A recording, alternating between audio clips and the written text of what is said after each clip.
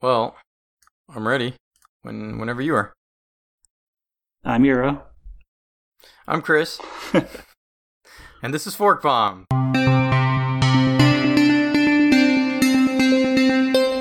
Thursday, May 7th, 2020. Episode 29, PC Emulators. How you doing, Chris? I'm good, Euro. How are you? Good. See, we had to do the switcheroo this time. That's what we do on episodes 29.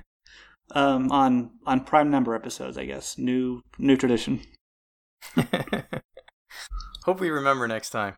But anyway, so this was a really fun project. I really enjoyed getting around to playing with PC emulators. So first of all, I want to say thanks for introducing me to that. I was stuck with the notion that VirtualBox and console emulators and DOSBox that was it. But then PCEM, you told me about PCM, and that kind of opened up this whole other world. So we should. Well, first of all, I'm glad you had such a good time. I certainly did too. I have been obsessed with this since I found it, and I guess we should give some background on what it is and how it compares to your regular run-of-the-mill emulators. Right. Are we going to assume no knowledge of virtual machines when we explain this, or? We should assume no knowledge. So we may have people that have never used a virtual machine before. It's a computer inside of a computer. It's software acting like hardware. And so that actually it's interesting because a lot of people use emulators, and you're absolutely right. It is software emulating hardware. So you can basically emulate whatever the software is written to do. So a lot of the famous ones are console ones. SNES 9X for Super Nintendo, FCE for NES, and a bunch of other systems. Pico for Sega. So you have those emulators, and those are the ones that I've actually used for a long time now. But then you have the emulators that actually emulate x86 architecture. A very famous one is DOSBox, and people they're using DOSBox to run their old games on newer systems, so that way they don't have to buy the machine, the metal, as people say, the actual machines. They can actually emulate this on their Windows 10 machines or their Linux machines, etc., Mac,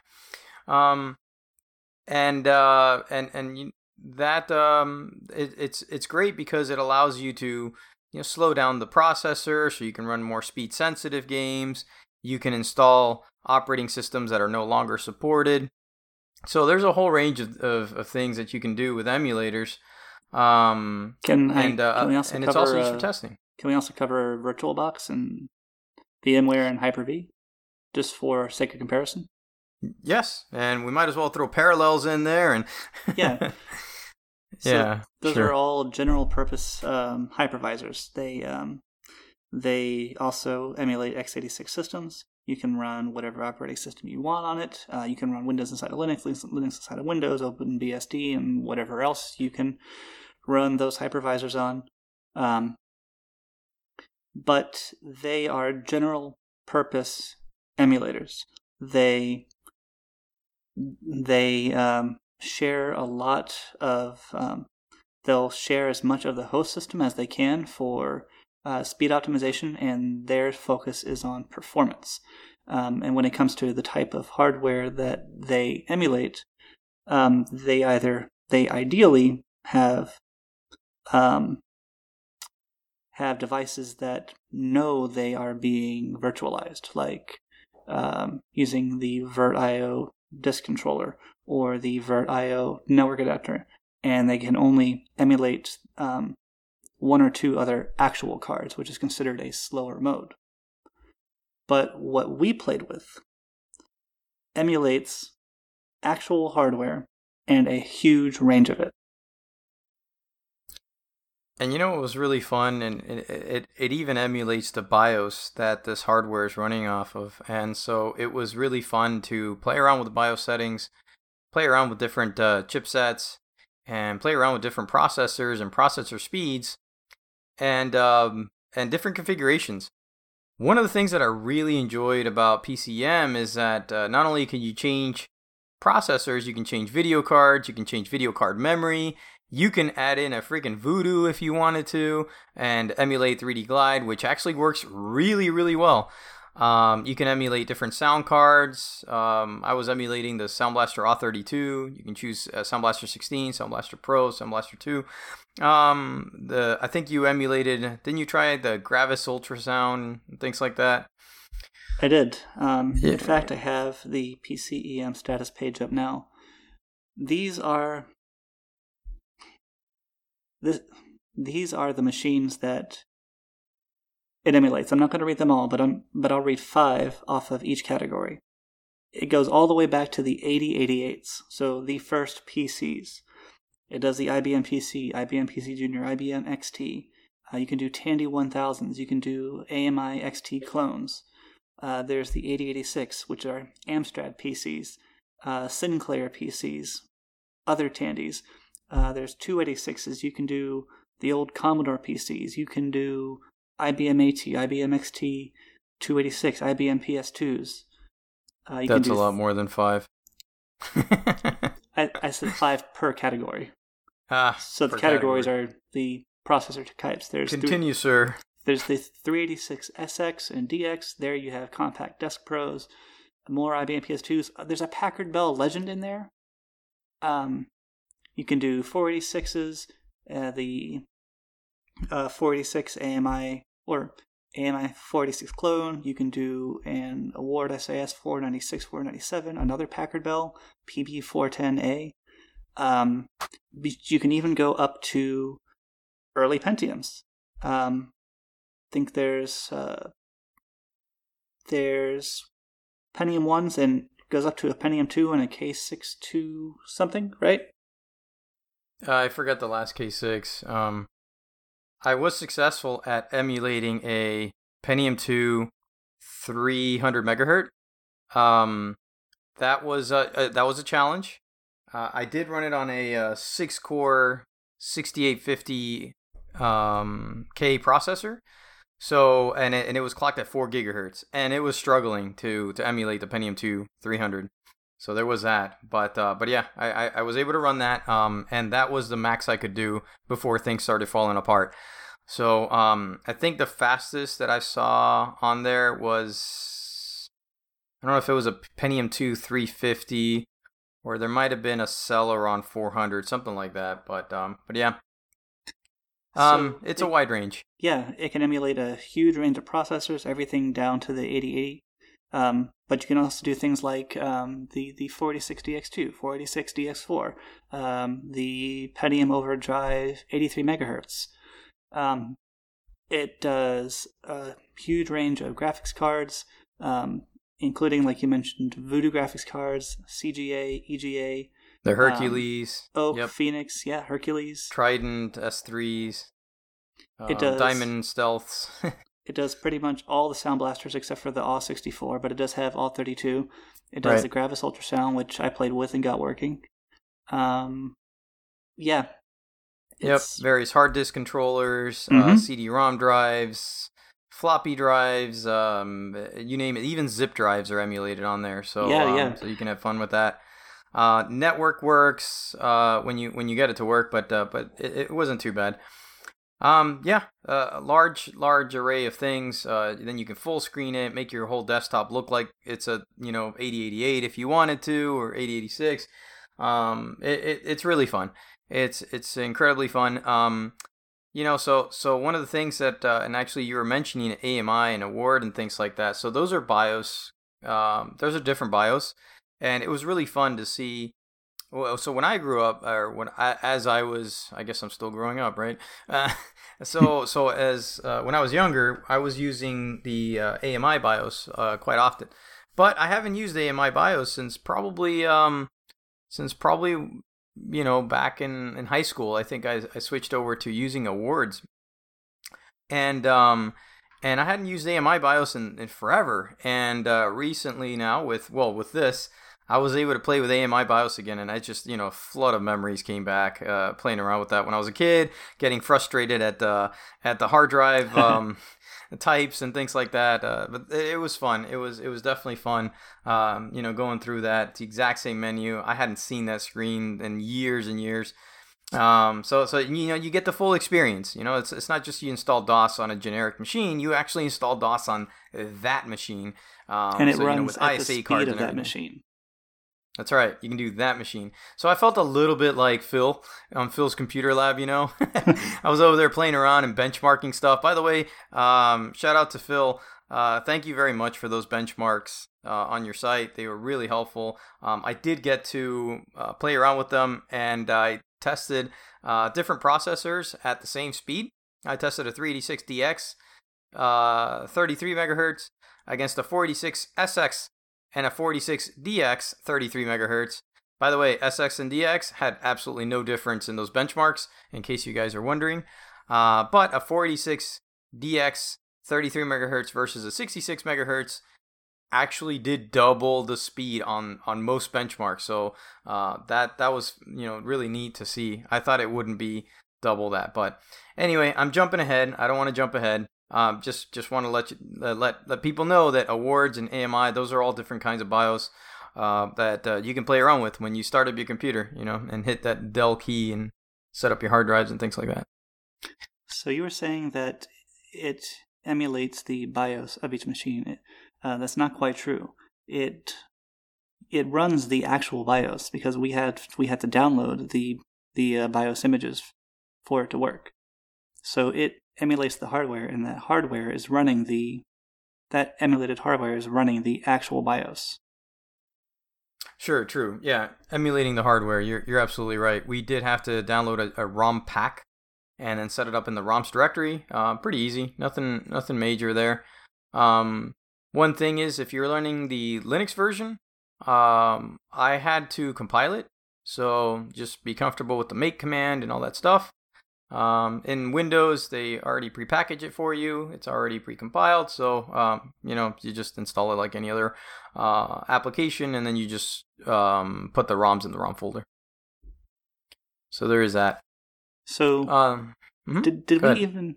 So we've been talking about PCEM, but you played with a fork of it as well. I did. So I did play around PCM, but I also played around with a fork of it called 86box, and I didn't know 86box existed either. But a guy named Michael Richmond on Facebook, he linked to it, and I was curious, and I set it up. And actually, I prefer 86box over PCM. There just seems to be more options to choose from. More speeds are available. I think that Pentium 2 that I was talking about earlier is available on 86box only. There was different versions of the Pentium 2 as well. So yeah, that was neat. So I just prefer 86box.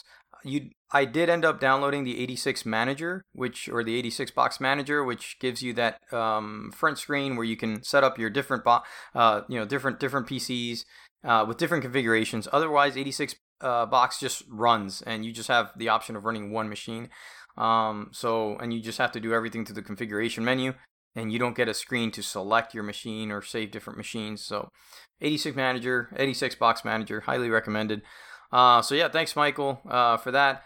I was able to successfully test a Windows 98 machine with Pentium 2. I basically tried to do the best settings that I could before my machine would crap out, due to all the the high settings and everything. And I was able to set up a machine with Voodoo, I believe it's a Voodoo 2, 8 megabyte. You can actually, and I don't know if you could do this with PCEM, I didn't look into it, but with 86box, you can actually SLI Voodoo 2s. So I thought that was really neat. That is neat. Yeah. I don't think you can do that with PCEM.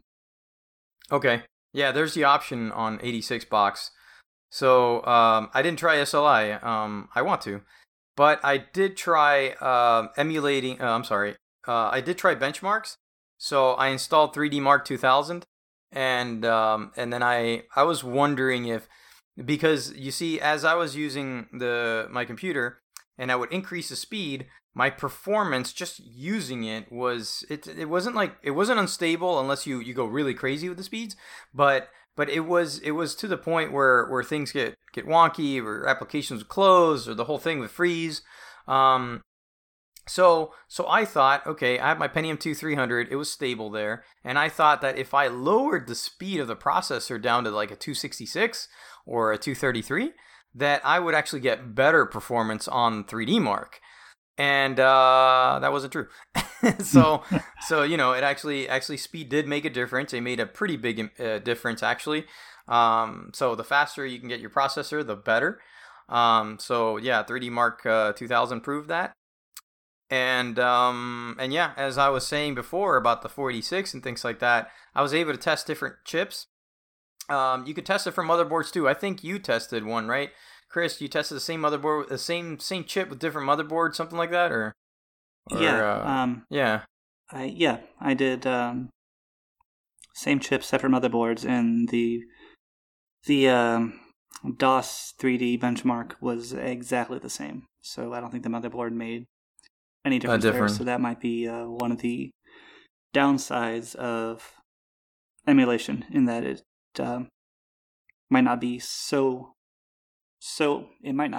accurate that it would affect those results, because you would think in real life that they would at least be somewhat different, but it was exactly the same. Yeah, and I had that same situation with the 486SX and the 486DX. Both the same speed, but they were both exactly the same. So that, I thought that was interesting. Things did get much more interesting when I tested a 386 versus 486, same speed. There's a huge difference between a 486 and a 386. I mean, according to these benchmarks, not just, forget the hardware. That's of course that's important, but I'm just talking about run the exact same benchmark, and there's benchmarks that won't run. Most likely due to missing items on the, missing components on the 486 the 386 versus 486. I don't know if there was a the FPU, I was using a 387, so that shouldn't have been an issue. Anyway, there was some benchmarks that wouldn't run, other benchmarks that ran incredibly slow, and so that was just it was just really interesting. You went down from like 20 frames per second down to 9 frames per second. Same speed, 33 megahertz, but you just have a completely different chip. So I thought that was really interesting. And like I said, from using the same 486 33 megahertz to 66 megahertz, practically doubled the speed. And so I'm used to nowadays when you increase the speed, it actually marginally increases things. It doesn't double it unless just some application scales incredibly well. But in this case, everything doubled in DOS. And I think didn't you have an issue with Duke playing at 33 megahertz? It was almost unplayable. It was pretty slow, yeah. Yeah. So we had to crank it up to 66 megahertz, and then it was okay. So yeah. So yeah, that was pretty much it. It sounds like you did a lot of benchmarking. What else did you do? Benchmarking. I installed Windows NT. I haven't installed Windows NT in a long time, so I installed Windows NT 4.0 workstation. That's the one that the interface looks like Windows 95. It's also notorious for not running applications that are designed for Windows 95. Basically, if it's not for NT, forget it. So there's that. I had some driver issues.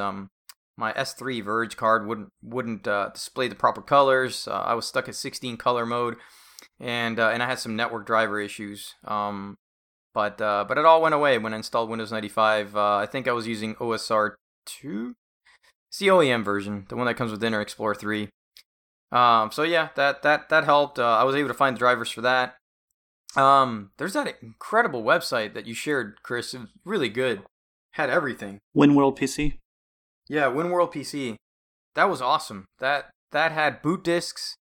different operating systems, DOS operating systems, IBM stuff, a lot, actually. There's a great resource for this. Between that and archive.org, you can definitely find a lot of software for your PC needs for back then. What about you, Chris? What did you do? First thing I did was set up a Windows 3.1 machine and try to as closely mimic my childhood setup as possible. So that was, I had a Packard Bell 486DX2 when I was growing up, so what I ended up doing was a AMI 486 clone, DX266, 8 megabytes of RAM, 500 megabyte hard drive, installed Windows 3.1, installed the Best of Microsoft Entertainment Pack, played some Ski Free, set up Print Shop Deluxe, pretend I was Clint from LGR and made some cool crab letterheads. I played with Photoshop 3.0 and did some 90s era photo editing in glorious 256 colors. I learned how to install Windows 3.1 video drivers because I never knew how to do it. So now I know how. That's why it's fun to play with this stuff, because you can experience how it actually worked. Let's see, what else did I do? I decided to learn how to... I wanted to hear the Gravis ultrasound in all of its glory, so I learned how to set that up in DOS, played with the MIDI jukebox. I set up a Windows 95 machine on a Pentium 166, tested the Voodoo card, ran Unreal Gold. It worked really well. And I also set up an IBM PC Junior, tested out IBM King's Quest, not Sierra King's Quest, but IBM King's Quest, the first one. Haha. And I also set up an IBM XT286, and that was really interesting because we're used to we're used to the easy life. You just plug in your hard drive and your BIOS knows what to do. It just auto detects things. Not here. In fact, you don't even have the BIOS set up software in the motherboard. You have to put in a floppy that has your IBM diagnostic utilities or your third-party G setup disk, and that's how you configure the BIOS. So there you have to tell it which type of hard drive you have, and whether it be a Type 1 to Type 47, and that matches up with the number of cylinders and heads and good old Type 1 10 megabyte. And then I learned about drive controllers, because now we're used to drive controllers being built onto the drive. Not in the 286 days. You have to install a separate drive controller.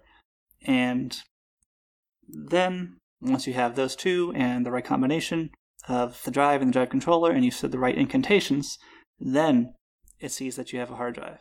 I guess the only thing that I really couldn't experience was doing a low-level format, because there is no physical disk to deal with, just a disk image. Right. I tried to get MTCP working, but I couldn't quite get DHCP to work on the 286. I'll have that figured out later. And I decided to try some clock speed dependent games like Defender. And sure enough, they run at the proper speed, which is one thing I wanted to mention. Where most virtualization focuses on speed and performance, this focuses on accuracy. That's why you need a 4 gigahertz CPU to emulate a 166 megahertz Pentium. Yeah. And it doesn't matter how many cores you have, because you're emulating a single core processor. Single core. So you only use one of your host cores. Mm-hmm. Yeah, it does it incredibly well, though. But absolutely, it doesn't really matter how many cores you have. So I'm sitting here thinking about the question. What is better? Is it better to emulate, or is it better to have the physical? And there's some things that you're still missing when you're doing emulation. For example, I distinctly remember dip switches Oh on the yeah. motherboard, and not just dip switches, but the actual not the little blue with the white, and then you would use your fingernail or whatever to move it up and down. But I'm talking about jumpers as well. So you're missing that.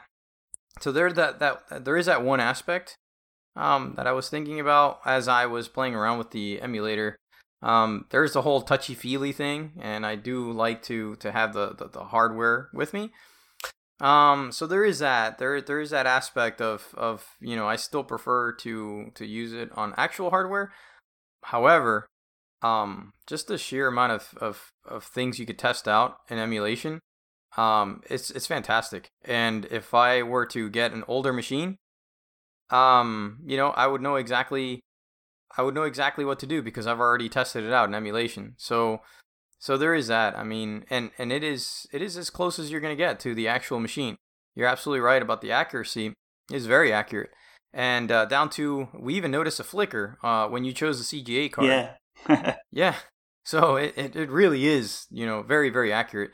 You started the machine, the first thing you see is the BIOS of the video card. I had a Trident 1 megabyte, and that would show up. So that was really neat too. You see the memory countdown. It says to press Del to go to the BIOS screen. I mean, it is like the real thing, to the best that it can be. So yeah, I mean, other than missing out on low level formats, dip switches, jumper settings, things like that, and the touchy feely stuff. Yeah. I mean, it's as close as you're gonna get to having those. To having those machines, and also there are those ridiculous prices that are out there right now to buy a 386 and 46 machine on eBay. So this is a much cheaper alternative. You've made every point that I wanted to. I do agree with you on, if you do want to set up a physical machine, this is a great way to test things out and learn how to use it to get a sense of how fast or slow things will be. Right. So yeah, I think you can even emulate the turbo button on some motherboards. I did see it on the I think there was a setting on 86 box for turbo and normal, and I think we also saw it on the 286 AMI BIOS. There was a turbo and a normal, and then none for some reason. So yeah, absolutely. You can turn on cache. you can turn that on and off and things like that. Absolutely. I much prefer it over 86. Over DOSBox. I mean, well, no, let me take that back. DOSBox has its unique features. I mean, if you just want to play games and you don't want to deal with anything else, DOSBox is for you. I mean, it's gonna do the best. It's gonna be the best at that. But if you want to get an actual feel for what it was really like and what it's like to actually have that hardware but without having it, this is definitely the way to go. If I were going to build a DOS machine, I don't think I would go DOSBox, just because now I know I have this, and I would just rather use this instead. I want to see the megahertz. This is part of it. It's part of me running a game is I want to see the Energy Star logo on the top right, things like that. This is part of the whole starting up my Wolfenstein 3D and things like that. So here's all good points. Here's some things you can do just because it is an emulator, though. Some of it is similar to what you can do with DOSBox, some of it isn't. Similar to DOSBox, you can map an actual joystick to the emulated PC joystick. So if you have a PS4 controller and you want to use it to play TIE Fighter in PCEM, you can do it.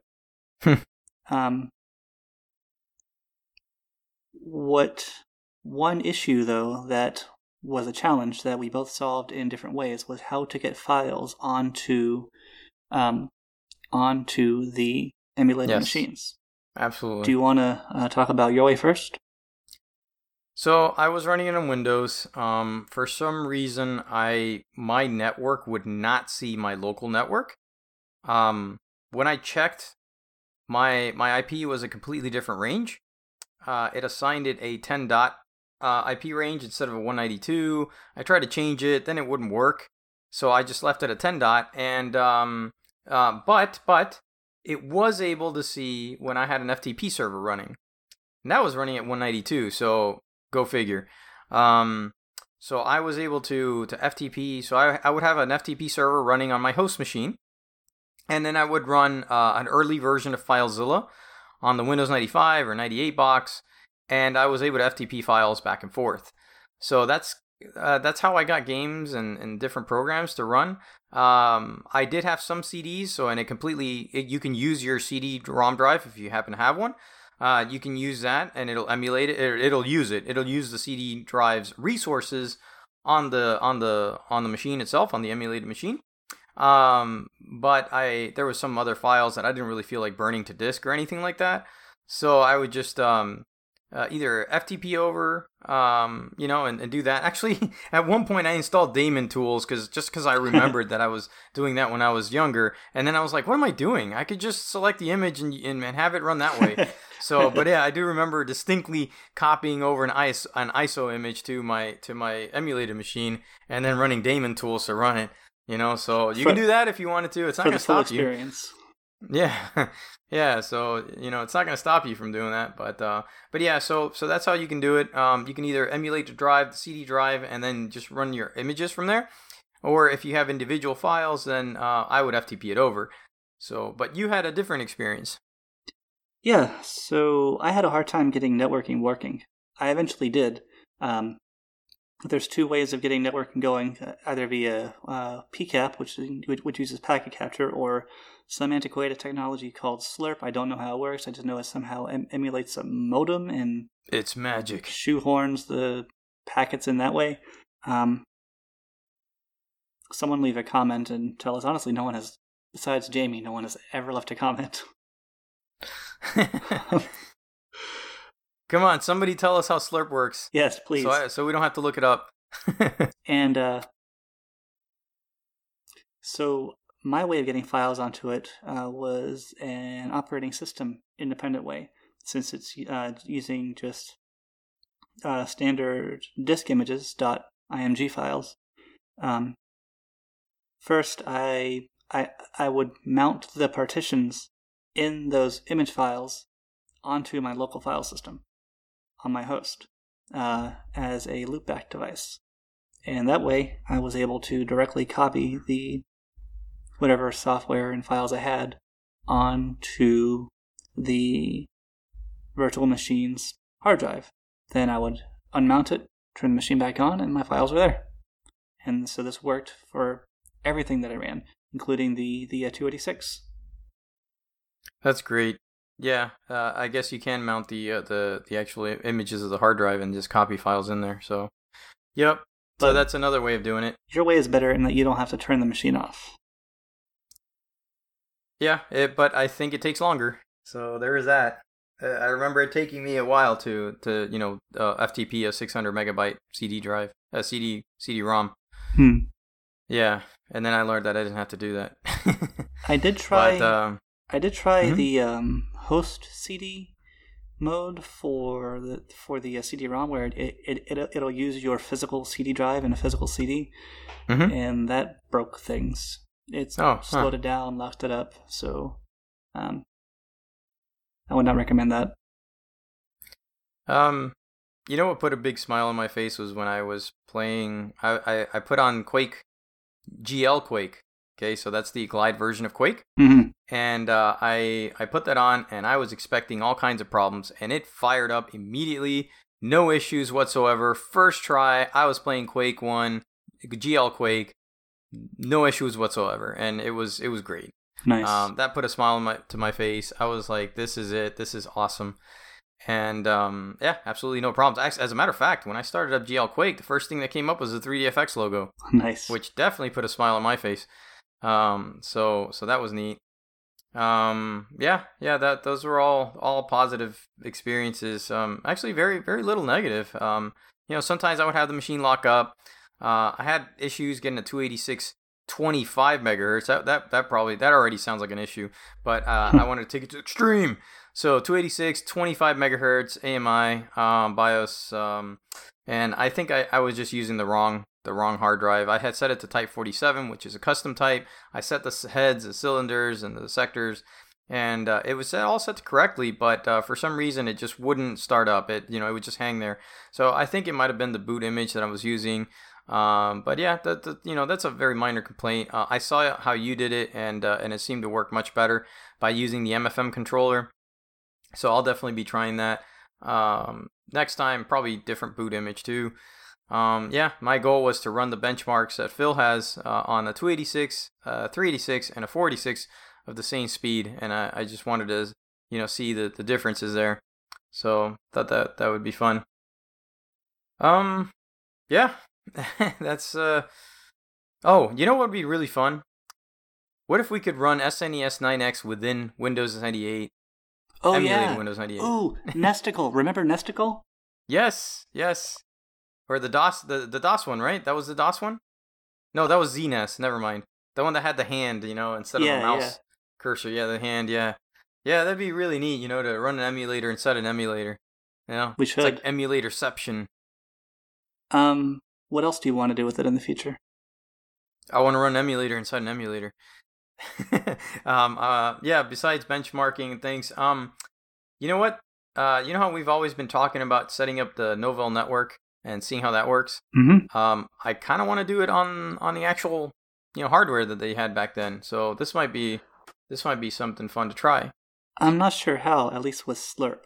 You might have to do that through the WinPCAP thing. The PCAP. Because you don't have much control over the networking environment. It's very, very limited. Like, for example, ping doesn't even work.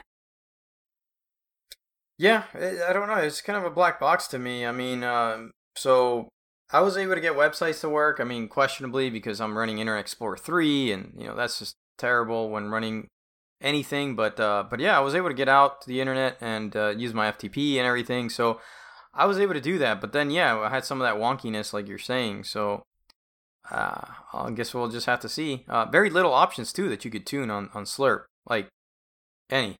I don't think I could modify anything, so it just kind of works. But yeah, setting different settings might be difficult. I don't know. Anything that you're planning to do with it? I want to play with Xenix. I want to try to set up a very early version of Slackware on a 486. See if I can get a desktop running there. And I wanted to ask how your Ubuntu setup went, Ubuntu 4.10. Oh, I wasn't trying to install it. I was just trying to get a live CD booted just to see what it would give me for the network information, but I couldn't quite get it up. I got it as far as the terminal, but then the terminal wouldn't accept any keystrokes, so I just gave up. Okay. So, the ultimate question. Has your 486DX266 itch been scratched? As far as it can be with emulation, yes. Okay. But I had all of the fun of setting it up, and I never enjoy using these machines. I only enjoy setting them up. Once they're set up, I don't touch them again. I typically throw them away. I've thrown physical machines away. So, start at the hate machine there. But with this, I can just delete the VM. There's no waste. No waste. By the way, Chris, you know what we need to do? We need to see if we can completely do everything that we do on our physical machines. So this would include setting up MTCP and playing our DOS games through the network. Same. Everything's the same how we do it with our regular machines. We won't be able to do IPX through these because of Slurp. Oh, that's right. But we can do TCP/IP games. Yeah, but IPX is what we use most. Yep. Most of the time. Descent, Doom, all that. Not Doom. I mean, did we do Doom with that? I don't know. Duke. There you go. I do like the idea though. Yeah, I think that'd be neat. I mean, just to see if it's possible, why not? Right.